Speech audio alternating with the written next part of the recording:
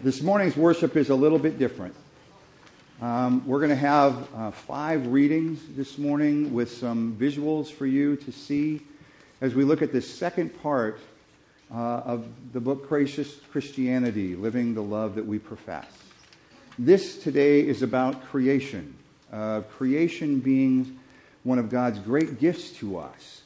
And so we're going to look at creation. We're going to look at the creation story and examine it and where we see grace in the midst of that and where we might see our own role in that. One of the things you're going to hear me talk about is toward the end is that for every one of us, we need to be able to spend time in awe of God. We live in one of the most beautiful places on the planet. We live in one of the places that is just incredibly healthy and beautiful and wonderful.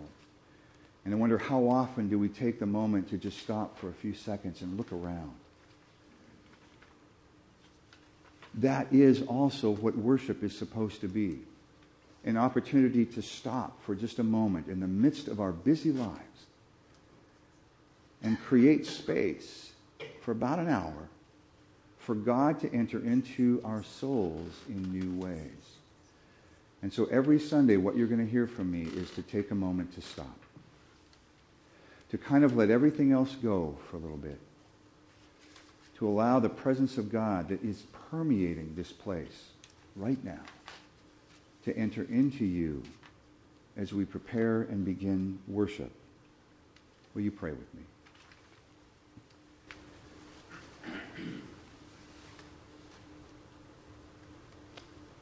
God of all creation, as we come into this sanctuary, help us to feel your presence in this place.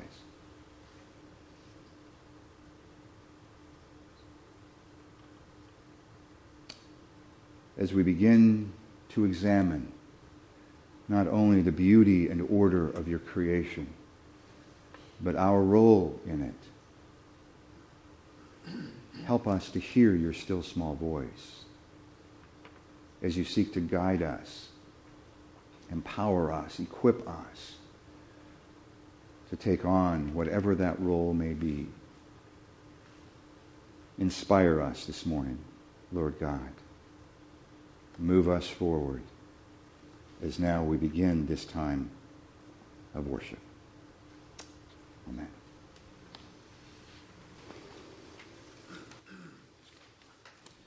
As we enter into this second chapter in Gracious Christianity, we now go back to the beginning.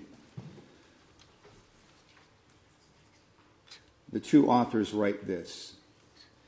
The Christian begins with God as creator and views the world, the stars, the solar system, even the universe as God's creation. Our lives are enfolded within a vast and magnificent domain. And gracious Christianity is rooted in a natural sense of awe, even gratitude. We realize that we are not our own makers. We are dependent upon forces beyond ourselves, and we exist interdependently with everyone and everything around us. We have the significant realization that we are living in someone else's world. With that in mind now, hear this first reading. In the beginning, when God created the heavens and the earth was a formless void, and darkness covered the face of the deep, while a wind from God swept over the face of the waters. Then God said, "Let there be light," and there was light. And God saw that the light was good, and God separated the light from the darkness. God called the light day, and the darkness he called night. And there was evening, and there was morning, the first day. And God said, "Let there be a dome in the midst of the waters, and let it separate the waters from the waters." So God made the dome, and separated the waters that were under the dome from the waters that were above the dome. And it was so. God called the dome sky. And there was evening, and there was morning, the second day. I love the word that describes the chaos that hovered above creation before God breathed into it and spoke that first word. The word is tohu avohu. Tohu avohu. Nothingness. And then suddenly God speaks. Ruach. And creation begins. And can you see the pieces beginning to swirl and beginning to form some semblance of order? And can you see then things beginning to separate and others beginning to come together? And whether you believe in a 7-day creation or millions and millions of years of creation, is either one less miraculous than the other? God speaks and creation happens. God's desire is to take any kind of chaos and create order, no matter whether it looks at a universe or even our own lives. God speaks. The very breath of God enters into it, and something happens. My question to us is, do we expect something to happen? I don't know about you, but I was looking out yesterday. I was driving up, and at one point running up. My running route is now up the hill, and I have 3 different loops that I do. And all 3 are in places where you see the vast expanse, almost probably 200 degrees in direction. And in one of the loops, the upper loop, come around, and there right before, in the midst of a gap in the trees, is Mount Rainier. And I anticipate that place. And no matter what's going on, particularly if the clouds are a little bit higher and I can see the mountain, I'll stop for just a second. Or did you see the sunset yesterday? It was truly incredible. The bright oranges and the purples of the sunset. It was truly magnificent. Or as you look across, particularly from high points, and you see Lake Sammamish, and then Lake Washington, and then Puget Sound, and then the Olympic Mountains. Friends, we live in a place that is the envy of so many places in the world. But do we recognize the beauty, or have we now come to a point of taking it for granted? What has created this place is the perfect combination of volcanic eruptions and weather. I was reading in one of the websites for the Archdiocese of Washington, D.C., and they describe in detail the scientific aspects of what it took and what it takes to keep creation in balance. And it's stunning, absolutely stunning to see. Now hear the second reading for this morning. And God said, "Let the waters under the sky be gathered together in one place, and let the dry land appear." And it was so. God called the dry land earth, and the waters that were gathered together he called seas. And God saw that it was good. Then God said, "Let the earth put forth vegetation, plants yielding seed, and fruit trees of every kind on earth that bear fruit with the seed in it." And it was so. The earth brought forth vegetation, plants yielding seed of every kind, and trees of every kind bearing fruit with the seed in it. And God saw that it was good. And there was evening and there was morning, the third day. And God said, "Let there be lights in the dome of the sky to separate the day from the night, and let them be for signs and for seasons, and for days and for years. And let them be lights in the dome of the sky to give light upon the earth." And it was so. God made the 2 great lights, the greater light to rule the day, and the lesser light to rule the night, and the stars. God set them in the dome of the sky to give light upon the earth, to rule over the day and over the night, and to separate the light from the darkness. And God saw that it was good. And there was evening, and there was morning, the fourth day. Can we bring up slide number 4? That would be great. What's amazing to me is, and I've said it a couple times, is how wise the authors of this set of verses were. The fact that this story was written so long ago, and yet there was a recognition of the need, even then, and we'll hear about this in more detail in just a minute, but even then to stop for a moment. And even if it was just to stop and look at that, and to take in what that is, beyond the light shining through the trees, the beauty of the green, the various kinds of trees that are there, the incredible amount of items it took to create that.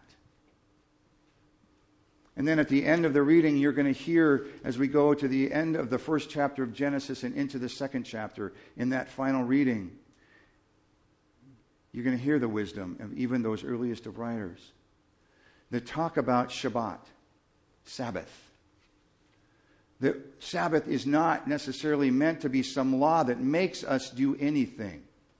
Sabbath is to be that moment that we choose to set aside.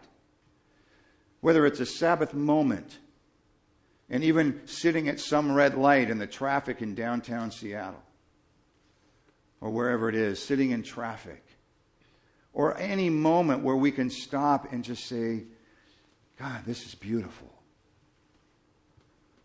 Or if every day we would create space in the busyness of our lives, even if it's 5 minutes. 5 minutes. 5 minutes before you walk out the door to do whatever it is you're going to do, to stop for a moment. And don't kind of throw up the laundry list that we often give God of all the needs that we have. But instead, stop for a moment, praise God for what is around us, and then be quiet. When was the last time that you took a Sabbath moment? When was the last time that you truly stopped for 5 minutes and listened to God rather than spoke? When was the last time you did that? And friends, I've got to tell you, if you would do that, if you would stop and praise and then listen, I will guarantee you that your life will be better. There's something mystical that happens in each one of us when we take that time to stop. So I want to give you that gift for just a second this morning. Whether it's looking at this beautiful scenery of the forest, or sitting next to your partner in life, or sitting in this church that means so much to you, or maybe sitting here for the first time. I want to invite you to enter into this just brief moment, and it's only going to be about a minute. But what I ask of you in this minute is to listen. God does not necessarily come in the volcanic eruption or in the hurricane. Most often, when God comes to us, it is with God's still small voice in the midst of our hearts and our minds.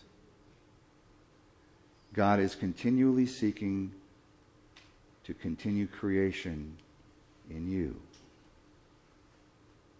Now let's listen for just a moment.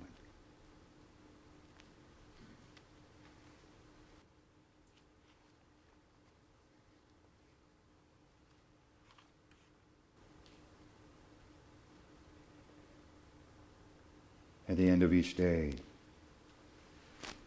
at the end of each day of creation, The writers say, and God saw that it was good. And the word translates into something so far beyond our understanding of good. It is to be overwhelming.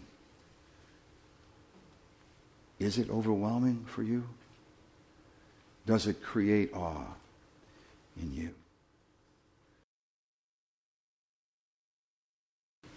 And God said, "Let the waters bring forth swarms of living creatures, and let the birds fly above the earth across the dome of the sky." So God created the great sea monsters and every living creature that moves, of every kind, with which the waters swam, and every winged bird of every kind. And God saw that it was good. God blessed them, saying, "Be fruitful, multiply, and fill the waters in the seas, and let the birds multiply on the earth." And there was evening, and there was morning, the fifth day. And God said, "Let the earth bring forth living creatures of every kind, cattle and creeping things, and wild animals of the earth of every kind." And it was so. God made the wild animals of the earth of every kind, and the cattle of every kind, and everything that creeps upon the ground of every kind. And God saw that it was good. Then God said, "Let us make humankind in our image, according to our likeness, and let them have dominion over the fish of the sea, and over the birds of the air, and over the cattle, and over all the wild animals of the earth, and over every creeping thing that creeps upon the earth."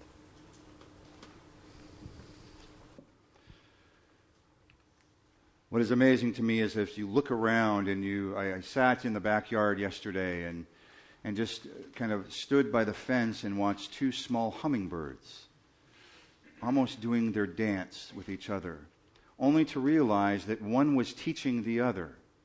And then, believe it or not, and it's so true, I went around to what Alice has created up there, which is a moss garden. Never had a moss garden before. And watched as a mother bird and a smaller bird were also in somewhat of a dance. And the mother bird would go and the little one would follow along, and it would find a bug under the moss, and then it would lift it up, and it would turn, and it would feed it, that other one. Then I watched as the spider created the web. We don't like spiders much at the Beeman house, but there is something beautiful and symmetrical and wonderful about that web, particularly in the morning dew as the sun glistens through it. What is amazing to me is that every creature, everything on this planet has a role, but so do we. And so my question to you is, do you know what your role is? Do you know what your role is? The other thing I want to share with you is theologically where I am as your pastor, and I don't have time to go into a lot of detail, but I went to a seminary whose major focus was what's called process theology. I come out of the research community in some ways and was educated in that. And am one who just everything has to make sense somehow, that one thing has to stack and connect with another. And I was sitting in class that first time hearing about process theology and quantum physics and theology, which became married in the midst of this. And I thought, finally, there is something that makes sense to me theologically. Something that is within creation that makes sense to me. I am a huge Stephen Hawking fan, and one of the reasons is watching him vacillate between whether he thinks God is here or God is not. That God is involved or God isn't. But I keep going back to Alfred Lloyd Whitehead and his idea that at the base of everything in creation is God working through quantum physics. It is an incredible thing, and I'll go into it sometime, some way later. But it's amazing to me, watching those birds yesterday, watching the spider, watching everything in creation, and how balanced it is, but that we truly do have a role. So what is your role? So God created humankind in His image. In the image of God, He created them. Male and female, He created them. God blessed them, and God said to them, "Be fruitful, and multiply, and fill the earth and subdue it, and have dominion over the fish of the sea, and over the birds of the air, and over every living thing that moves upon the earth. God said, "See, I have given you every plant yielding seed that is upon the face of all the earth, and every tree with seed in its fruit. You shall have them as food. And to every beast of the earth, and to every bird of the air, and to everything that creeps upon the earth, everything that has the breath of life, I have given every green plant for food." And it was so. I don't know about you, but I rail against words like subdue and dominion. And I wonder, that is ancient writing, but for us today, might those things mean something different? What if it means to take responsibility for, to surround and care for? And I keep looking back at our role, and I know I've said that a number of times this morning, and as we look at our faith and grace in Christianity, we have to look at Jesus. And one of the things I love most about Jesus is how organic he was. He was truly a man of the earth. And we hear him talking about, particularly in Matthew, as he points out to his disciples, look at the birds of the air. What do they do to earn the right to have food? And yet God surrounds them and takes care of them. And look at the lilies of the field. He said, they don't spin or toil, but God makes them beautiful, even though they last for such a short time. If God does that for the birds and the flowers, what might God be doing for us? I think about the God who would have created this creation. I think about the God that would have offered this to us, knowing that we are flawed, knowing that we make mistakes, and yet it is constantly and always and forever there if we take it up. Wasn't this a gift of God out of graciousness and love? And I love what the writer of 1 John says, that God doesn't just display love, that God doesn't just create love, that God is love. And then Jesus comes back and says, greater love hath no one than this, that they lay down their life for their friends. Friends, it is what we are to be. No matter where we are, no matter what we are, no matter what we've done or where we've come, we are to be in loving relationship with each other and with God. And it is in that mystical combination, that inseparable combination, that we truly understand what being faithful disciples is all about. But we continue to hold up the Word made flesh, Jesus Christ, is that example.